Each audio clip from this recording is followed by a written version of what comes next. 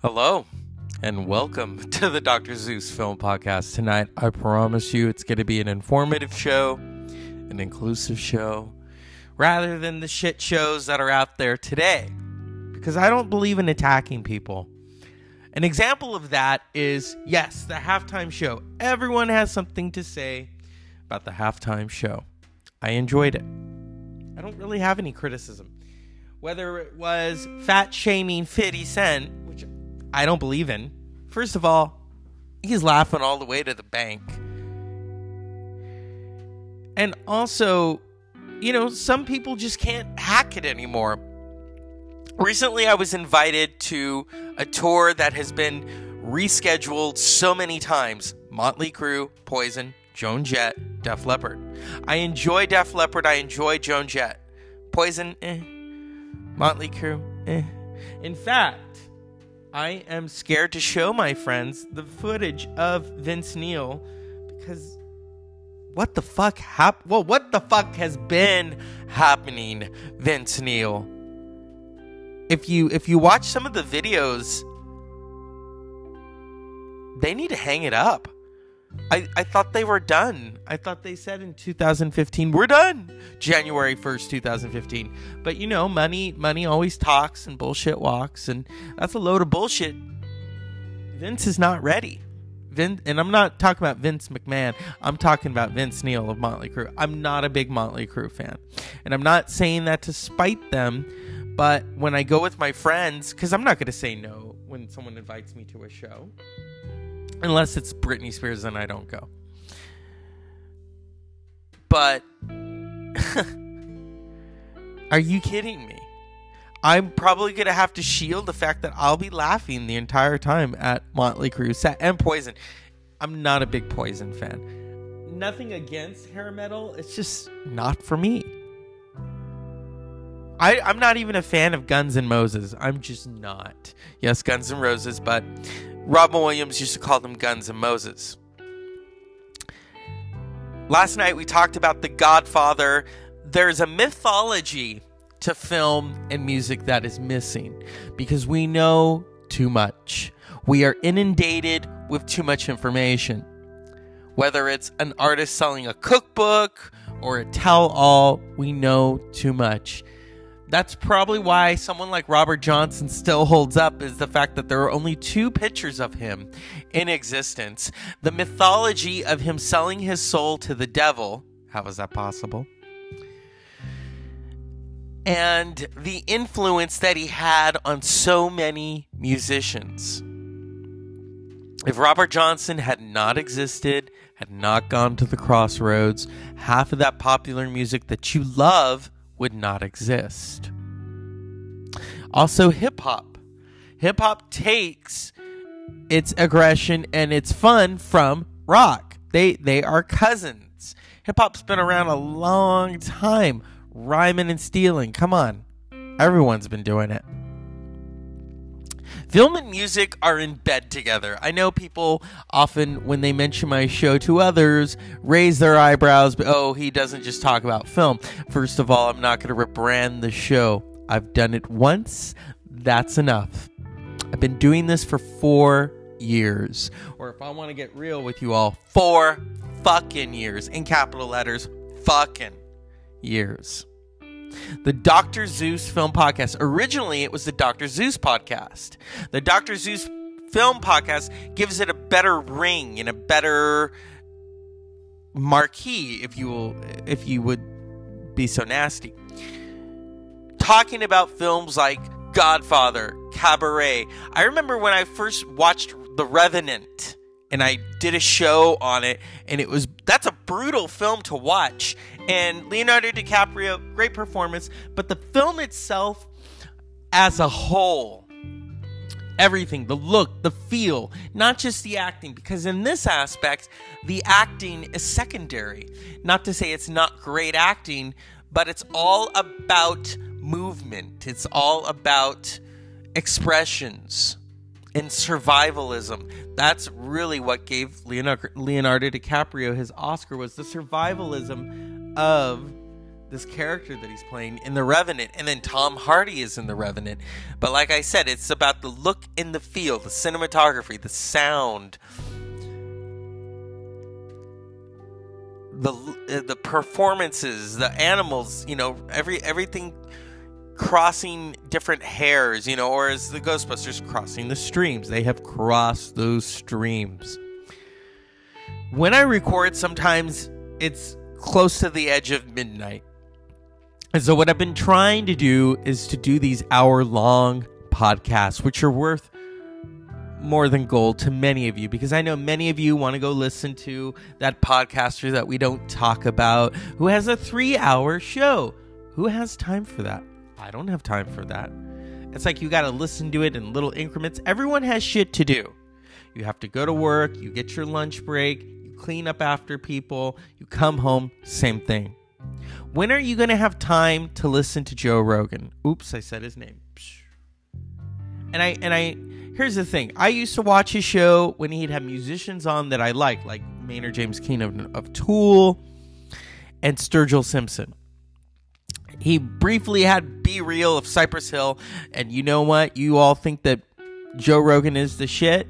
Go watch Be Real Smokebox. Joe Rogan can't even hack it joint-wise. He looks like he's ready to go to sleep. Whereas Kevin Smith, whom I've talked about on this show, great independent filmmaker, can hold his own. And that's when they're doing flips. If you don't know what a flip is, look it up.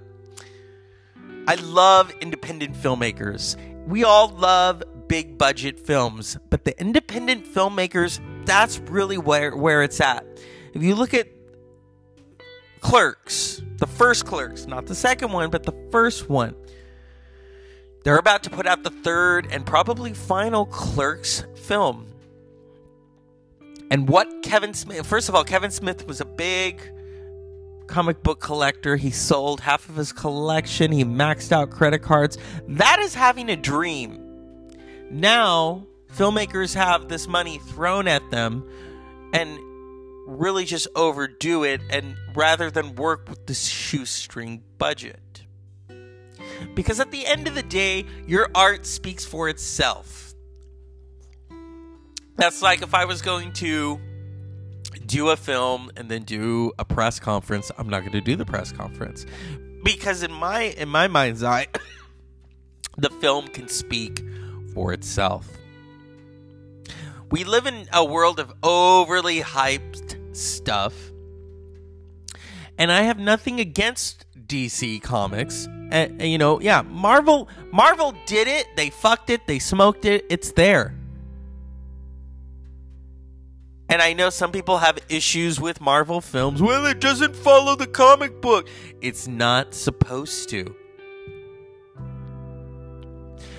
When people say things like that, you know what it reminds me of? It reminds me of Kathy Bates as Annie Wilkes in Misery. Because Misery does love company. Where she's like, this isn't the one that we're used to. He didn't get out. That isn't the same cock-a-doodie story.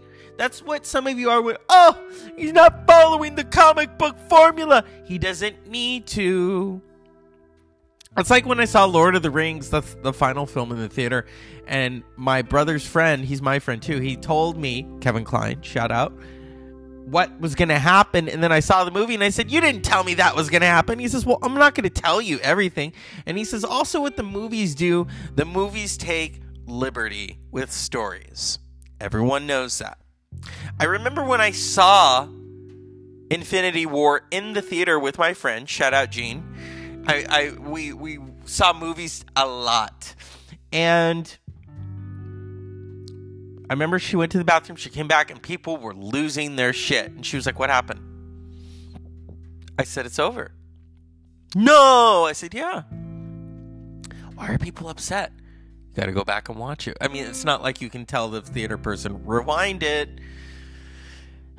But yeah, people were losing their minds, and I'm sitting there thinking, well, we've got a year to figure out what's gonna happen. And in that time, we got Venom, and then we had not Guardians, and then the next year you had Captain Marvel, which was really good.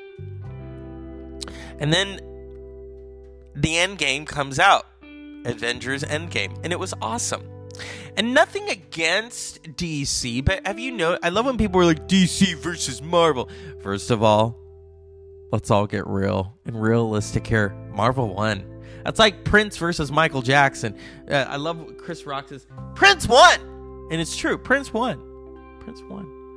And in this aspect, the Marvel won, because if you look at DC, it's really just a lot of hype, unless you're going to be Christian Bale and come back and do Batman.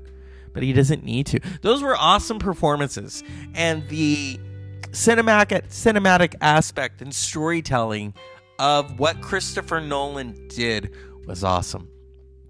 And now I find that it's a bunch of hype and a lot of bullshit, because hype can only take you so far.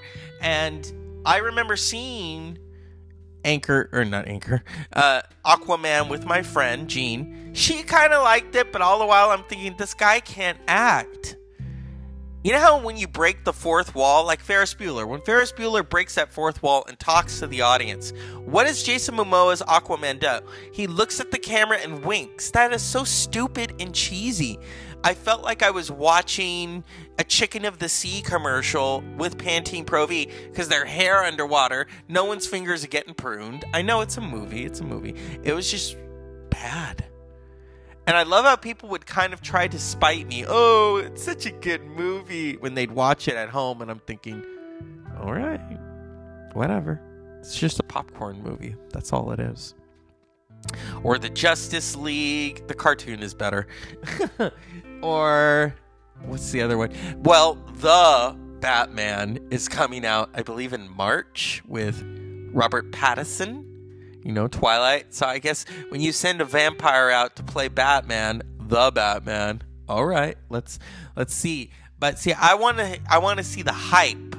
Or not the hype. I want to see the action in this. Is it really substantial? I don't want the hype. I think hype is like eating McDonald's and getting a Britney Spears Happy Meal. That is hype right there. Because there's no substance to it. There really isn't. It's just a Happy Meal. And after that, it's deflated. You're not happy anymore. That's what DC does. And I know a lot of people like Ben Affleck as Batman. God. Talk about Goodwill Hunting, not for Batman. And I'm not hating on Ben Affleck. It's just like, wait a minute. You're going to pick him to play Batman in capital letters. H-I-M. Him. He was good in Goodwill Hunting. He was good in The Town. He was good in Argo. But Batman? Okay. All right. I guess because they figure he'll bring his own personal problems to the performance. Okay.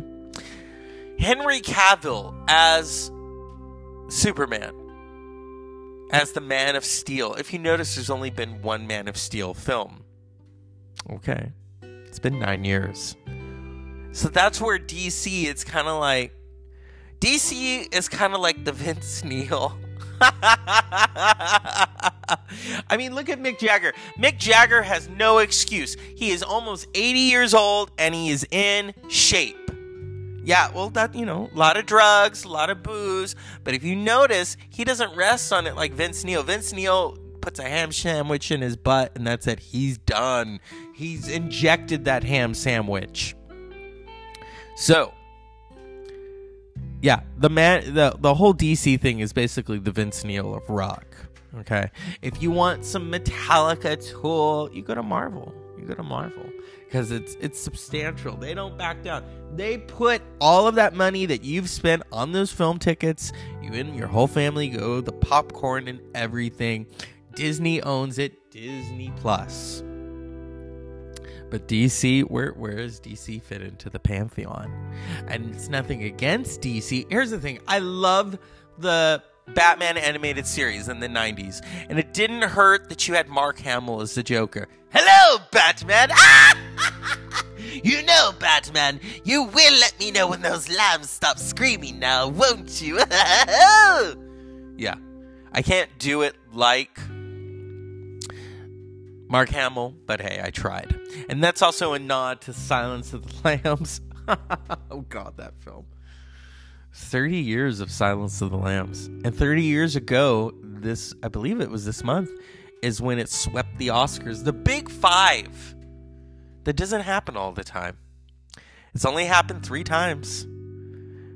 It happened one night in 1934.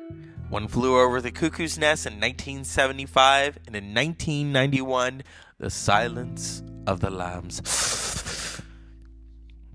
See, at the Dr. Zeus Film Podcast, I try to bring it all, to bridge it all together. And when I have moments like this, especially a wonderful 3-day weekend, I can record, I can collect my thoughts, I can project a voice into a nice, level moment. I can also talk about music, and it wasn't lost on me that yesterday was Kurt Cobain's birthday. I'm a big Nirvana fan, and that was also Sidney Poitier's birthday. So you have music and film right there. They go together. Every time I watch To Sir with Love and Lulu sings To Sir with Love, yeah, you get a little misty-eyed. And you look at Sidney Poitier's reaction. You know, Lulu went on to write a lot of songs. She wrote I Don't Want to Fight for Tina Turner. So look into that. Research that. And then Nirvana. The 90s, really, that was when hair metal truly died. This new scene. And you got to be careful about scenes, because then it becomes oversaturated. Where everyone in Sony went to Seattle looking for the next Nirvana. It's not going to happen. And you've got Pearl Jam in the mix, and you've got Alice in Chains. You know, Alice in Chains and Soundgarden and the Melvins all predate that whole Seattle explosion. You know, you have the British invasion, and then you have the Seattle explosion. Even the forefathers of alternative, REM, moved to Seattle for a time to record, because they were originally based out of Athens, Georgia, along with the B-52s. So everything kind of has its sell-by date. Seattle had basically been cleaned out by the time that Kurt Cobain killed himself in 1994 at the age of 27. There is a lot of speculation behind that. Did he actually do it? Was he murdered? That's where the mythology comes into play. When someone of that magnitude dies, like John Lennon, of that what might have been, the mythology of rock and roll is right there to catch it. Lane Stanley of Alice in Chains, the same thing. I am such a fan of Alice in Chains. That sound. And even though now they have a new lead singer, for me, it's like The Doors. That's the main ingredient of a mythology, is what happened in Paris in that bathtub. We will never know. People have their own ideas, their own perceptions. The Doors of perception right there of what really happened in July of 1971, 51 years ago. And then the music of the Doors. The music of the Doors, it's funny because that's 1967. That's the Summer of Love. And it came out months before the Summer of Love. It came out before Sgt. Pepper's Lonely Hearts Club Band, where everything was psychedelicized. And the Rolling Stones, their Britannic Majesties, the same thing. What the Doors tapped into was this darkness, this in-between. You have to have the light and the dark in order to exist. Even Ray Manzarek of the Doors knew that. And also, there was a cinematic aspect to the Doors music that a lot of the other bands didn't have. If you think of the titles like 20th Century Fox, The End, which is very epic, about the Oedipus complex, it plays out like a film. And that's where music and film go together. Another one of that is Black Sabbath. Black Sabbath really started out because Ozzy said, and I quote, "Oh, do people go to the movies and get scared? What the fuck? Let's make music about hell and death and shit, and they get scared." And so that's how that went down. So when I do these shows on the Dr. Zeus Film Podcast, I am trying to summon all of the different corners of my mind, all this information that I have in there. I don't write things down very rarely, even when I have a guest on. When I've had only a few guests on. Jason Elmy was one where we talked about film noir, and it was because he knew more than I did, which is great. And I always welcome that. And then George Stroumboulopoulos. George Stroumboulopoulos, we were on his live Instagram, the LNC. Shout out to the LNC. And he said, hey, I want to be on the show. I said, okay. That was almost a year ago. I wouldn't ask him to be on the show again, because once is enough. I've been on his show. I've been on the Apple Music show. And it was a good thing. That's why I consider him a friend. And he said, hey, homie, I want to talk about films on your podcast. I was like, okay. And I thought, well, do you want to talk about Apocalypse Now? Because he talks about Apocalypse Now a lot. He says, no. Let's talk about Ken Russell's The Devils. I had never seen it. I rented it that night on the Shudder app, I think it was, this horror network app. I watched it. A couple of hours later, I had to go get my my first of the three, the Moderna. But I watched it because I knew the next day, and I had to be ready.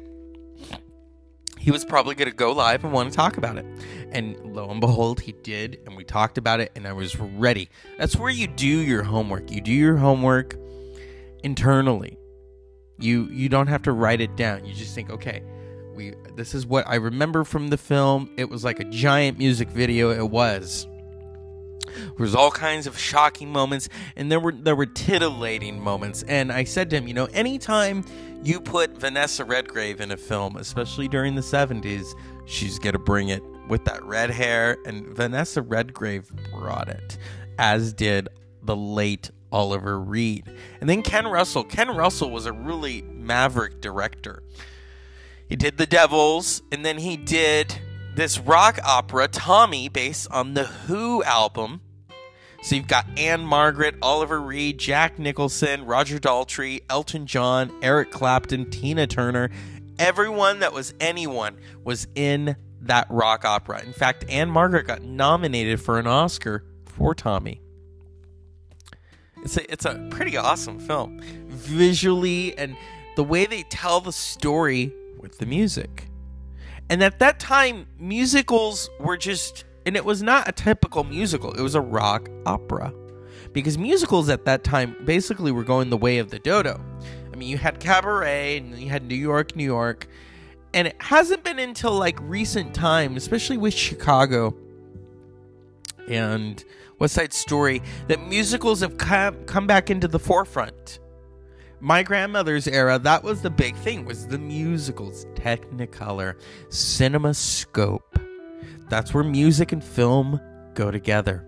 So whenever people give me that eyebrow, the raised eyebrow, which I can do very well, you don't just talk about film on the film podcast. Oh, I do. Because it all goes together. It is all interconnected, even in my crazy little world. I am a major eccentric, and I believe in that wholeheartedly. Okay? When I talk about things, and I try not to go on to tangents because, my critics, and I have, trust me, I've got many, and I know some of you are listening, and, it's not put together properly. It's not one of those true crime podcasts. First of all, I don't even get why you all are into true crime. Because life itself is a crime. It can be a fun crime. It can be a fuck over. You know that old saying, life isn't fair, sweetie. And it's not. It's not. I don't want to get inside the head of a serial killer. I've already watched Silence of the Lambs, okay? If we've gotten into Hannibal Lecter's mind, come on. And it's funny, I may note that the guy, remember, it puts the lotion on the skin? he ended up going on to the show Monk. So talk about stretching it. He plays a serial killer in The Silence of the Lambs, and then he plays a police captain in Monk, a comedy, a very funny comedy. So yeah, we all have our moments now, don't we? And with the Dr. Zeus Film Podcast, that is no exception. So that's why I don't really get into the true crime. And like I said, nothing against it. If that's what you like, if that's what wakes you up in the morning and gets you all fired up with that coffee, I wonder if he did it. I don't give a fuck. I don't give a fuck. If I want to watch a serial killer at work, I watch Dexter. And shout out to those whom I know very well and respect who love Dexter. You know why? Because he's a serial killer with a code. And then when you watch Dexter New Blood, the doors are opened. It is like that scene in The Shining with the blood. Remember, the elevator opens and all that blood comes streaming out. That's what Dexter New Blood is. Everyone has asked me, what did I think of Dexter New Blood? I thought it was fabulous. I love how it ended. And at the same time, people were kind of split in the middle. Some people hated it. This is what we've been waiting for. And I'm just sitting there like, this is awesome. Because of course, and I'm not going to give it away, of course it had to end that way. It had to. What else are you expecting? You want a perfect ending? There is no such thing as a perfect ending, because there's always going to be shit hitting the fan. There's going to be leftovers. You haven't cooked it. It's not been morseled or tenderized yet. As you can tell, I'm hungry. With Dexter New Blood, cinematically, the way that was told, Michael C. Hall is such a brilliant actor, and what he brought. And we live in this time of craziness and division and people and quarantining. And I'm sure those of you who had to quarantine were watching Dexter New Blood. And after it was over, I went back and started to rewatch the original seasons. Because that's what it's about. It reinvigorated Dexter for me as well. I thought it was just, in terms of the story, you know, not everyone is going to be satisfied. That's something you have to learn as a creative type. Not everyone is satisfied. And that's fine. And that's sometimes when I do podcasts, I'm thinking I do something because I want to do it. Because I like the format. And I like just, sometimes I won't even listen to these shows back. Sometimes I will. I sometimes write. And when I write things, I forget about them. I just write it because it needed to get out. I needed to take it out of me. It needed to be released. And cinematically, that's how I felt Dexter ended, in a very poignant way. It was not the traditional, oh my God, this is the Emmy ending, the series finale. Who cares? That's all I have to say about that. Okay. Yeah. I think the true intent of television has changed drastically, because now we can stream it. We can watch it on our phones. People binge it. I did the binging. It gets old after a while. I remember I watched 3 episodes of Succession season 3 just to end it. And then I felt kind of cheated after that, because I thought, what else am I going to watch? So then I started watching Bosch again, because I haven't finished Bosch. That's always the thing. Everyone is waiting to finish something rather than just enjoy it and let it marinate. And that's how I felt the Dexter New Blood. It let it marinate. Marinated. People wanted to know what's going to happen. It doesn't work that way. People were making their guesstimations. How is it going to end? How is it going to play out? Let's just say I when I saw the episode was up, because I got them on Saturday night at 9 p.m. on the Showtime app. I went home. I said to my friends, I got to go home because I got to watch Dexter, New Blood, the finale. Who knows what's going to happen next? That's the beauty of that storytelling, is you don't know what's going to happen. It could come back. It could come back in a different form. Okay? So that's why, personally, I don't need to watch true crime or listen to true crime, because I can have that. Because at the same time, I need to have comedy. I need to have cheese. Okay? I don't watch a lot of reality TV. I don't understand why people still watch Big Brother. That's fine. It's your prerogative, as Bobby Brown said, and then Britney tried to do it. It's your prerogative. That's what you want. And I don't talk down to my audience. We all have things that we like. Some of you are probably like, oh my God, he talks about Tool all the time ad nauseum. Well, that's what I like. Or when I talk about classic films, and some of you are like, oh my God, the classic films. Okay. If I were to give you $1 million and say, go watch 3 classic films, you would do it. You would do it. And then, pleasantly surprised, you would be like, oh my God, these are so good. Because of the narrative, the storytelling, the filmmaking itself, because it does take a village to make a film. That is the true intent of this podcast. When I started this podcast 4 years ago, and every time I say that, I think of Barbara Walters. I wanted to do a show about women with different points of view. It's called The View. Fuck that. Barbara, wherever she is retired. She is doing whatever she needs to do because it's 2022.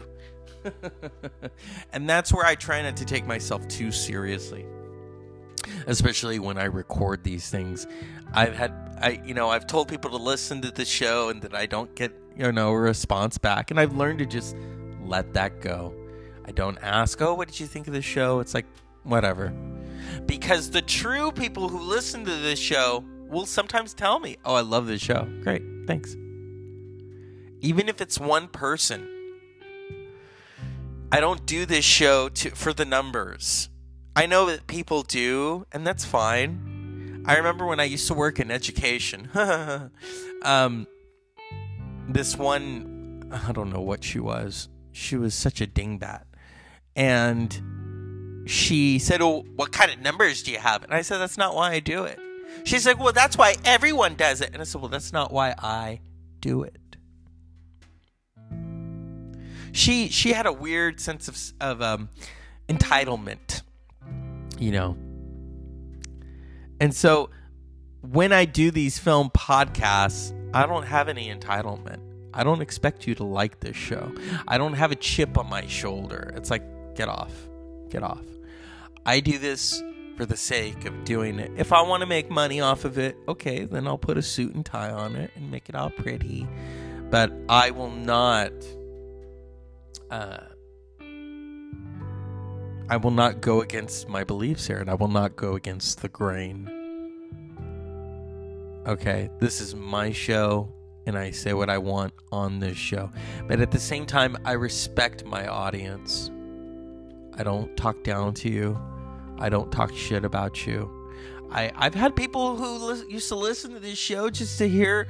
They thought it was a shit show. And we all learn. Nothing is perfect right out of the gate. And I know that I have critics who still listen to this show, waiting for me to fall on my ass. Well, I say to them, I'll give you a 1-800 number, and then you can sit in your little support group and listen, okay? Yeah. Shit talkers. And I'm kind of glad that I have, people that hate the show and people that love the show. People that listen and think, he didn't do that right. I know people who are like, you do the show every day and that really takes the fun out of it. No, it doesn't. because for me, it gives me the imagination to, just talk about it, to talk about the film, to talk about the music and the variety of different things and the energy. This is my cup of coffee, recording this show, sitting down, holding court with the audience. Last night I talked about The Godfather. That is such a legendary film with a capital L. I mean, if I were to go down the list of the films that I've talked about, that one right there I'm very proud of. I'm very proud of talking about The Devils. Very proud of talking about The Seventh Seal. The Seventh Seal is that one film that I always try to tell people about, because a lot of people kind of tend to run away from foreign films. Now that title at the Oscars is called international films. Okay. And the work of Ingmar Bergman, because it can be dark and it can be depressing, but cinematically, it's beautiful. It's beautiful what he put on that screen. It's beautiful in what Max von Sydow and the rest of the cast brought to the program. Or something like Cabaret, celebrating its 50th anniversary this year. And what that really brought to the film scope. It gave us some new lens. When it came to Liza Minnelli, forget that she comes from this legendary family where her mother is Judy Garland and her father is Vincent Minnelli. Forget about that. And people did, because she became Sally Bowles or Joel Grey as the MC. And then Joel Grey years later would be on Dallas. So yeah, it really makes its mark. And then Michael York, everyone remembers he was that character in the Austin Powers films, kind of like Austin Powers is Q. And he was in Cabaret, and he was in Running Man, and he was in Murder on the Orient Express, which I absolutely love, the original. I know that Death on the Nile, that's been remade by Kenneth Branagh. Kenneth Branagh is a really great filmmaker. The Murder on the Orient Express, I kind of had, my only issue was how they handled that big climactic scene, because when I saw it, it wasn't very climactic compared to the original film from 1974, directed by Sidney Lumet. Whenever I mention those names of filmmakers, those are filmmakers you're probably not aware of, because you don't, you think, oh, I'm just going to watch a movie like Dog Day Afternoon, directed by Sidney Lumet, or 12 Angry Men. Everyone knows 12 Angry Men. You want to talk about an ensemble, and at the head of that ensemble is Henry Fonda, this everyman character. And then he also did The Wiz. The Wiz is legendary. You've got Nipsey Russell, you've got Michael Jackson, Diana Ross, and Lena Horne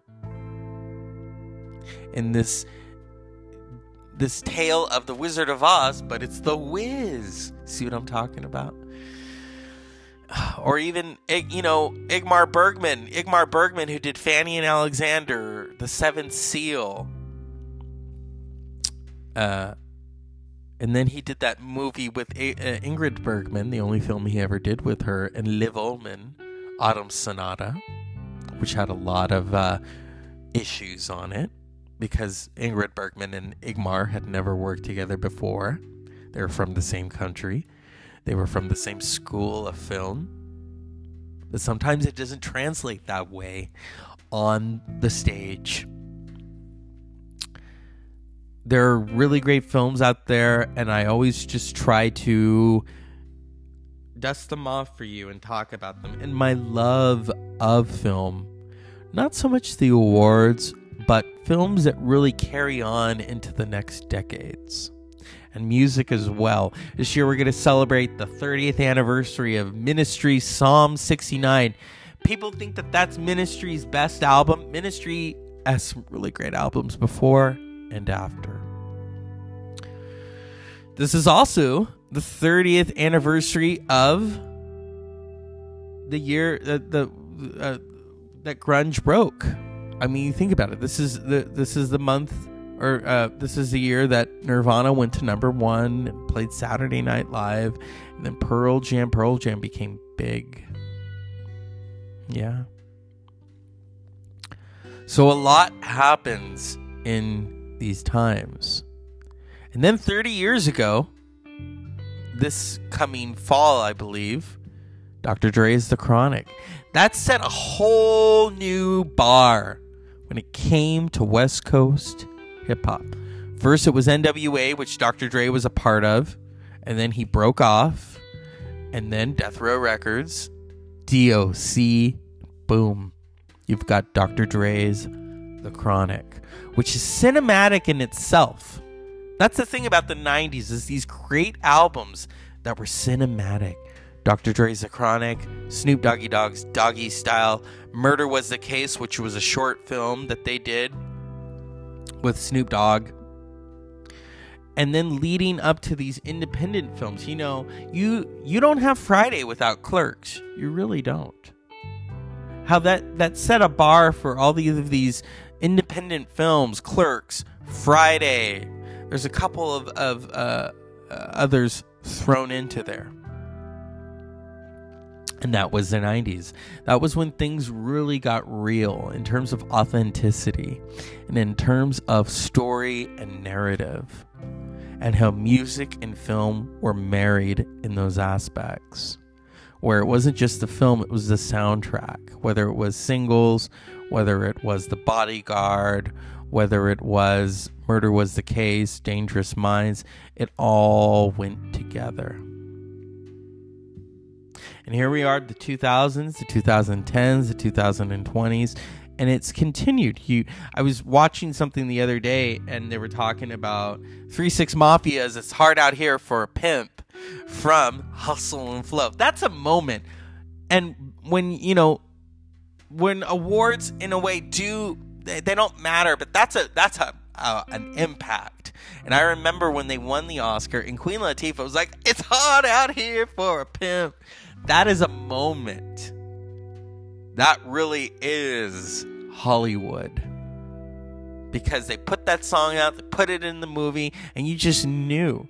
It was off the heels of Eminem's Lose Yourself. Not a lot of hip-hop songs have won Best Song at the Oscars. So that's a moment. It is such a moment. And I am such a fan of how we tell these stories cinematically, through music, through film, through the cinematography, through expressionism right there. And so I thought today I would just go on a free forum and just talk about the different things and the way everything is interconnected. You know, like I've talked before about the motion picture arts and sciences, because there is a science to the motion picture community as there is the music community. Because you've got to have your engineers, you've got to have your sound mixers, you've got to have the producer, you've got to have someone that helps to facilitate all of it so that it is all within this package that you, the viewer, listener, are able to immerse yourself in, the immersive experience, and also inclusiveness. I always introduce myself to some people as a podcaster. I don't talk about my 9-to-5 job title. I just say I am a podcaster, and that's what I do. That is my love right there, is just doing these shows for you and serving them up in a nice package that's not totally perfect. If you want perfect, then you know where to go to. Go to the little shit show. That's fine. And I'm not talking down to the audience, you know. I know that those who are with me, they enjoy this show, and I always hear about it, and whether it's one person or 5 people, it is the cinematic aspects that bring us here. Music and film, and how it makes us feel at the end of the day. As always, unpleasant dreams.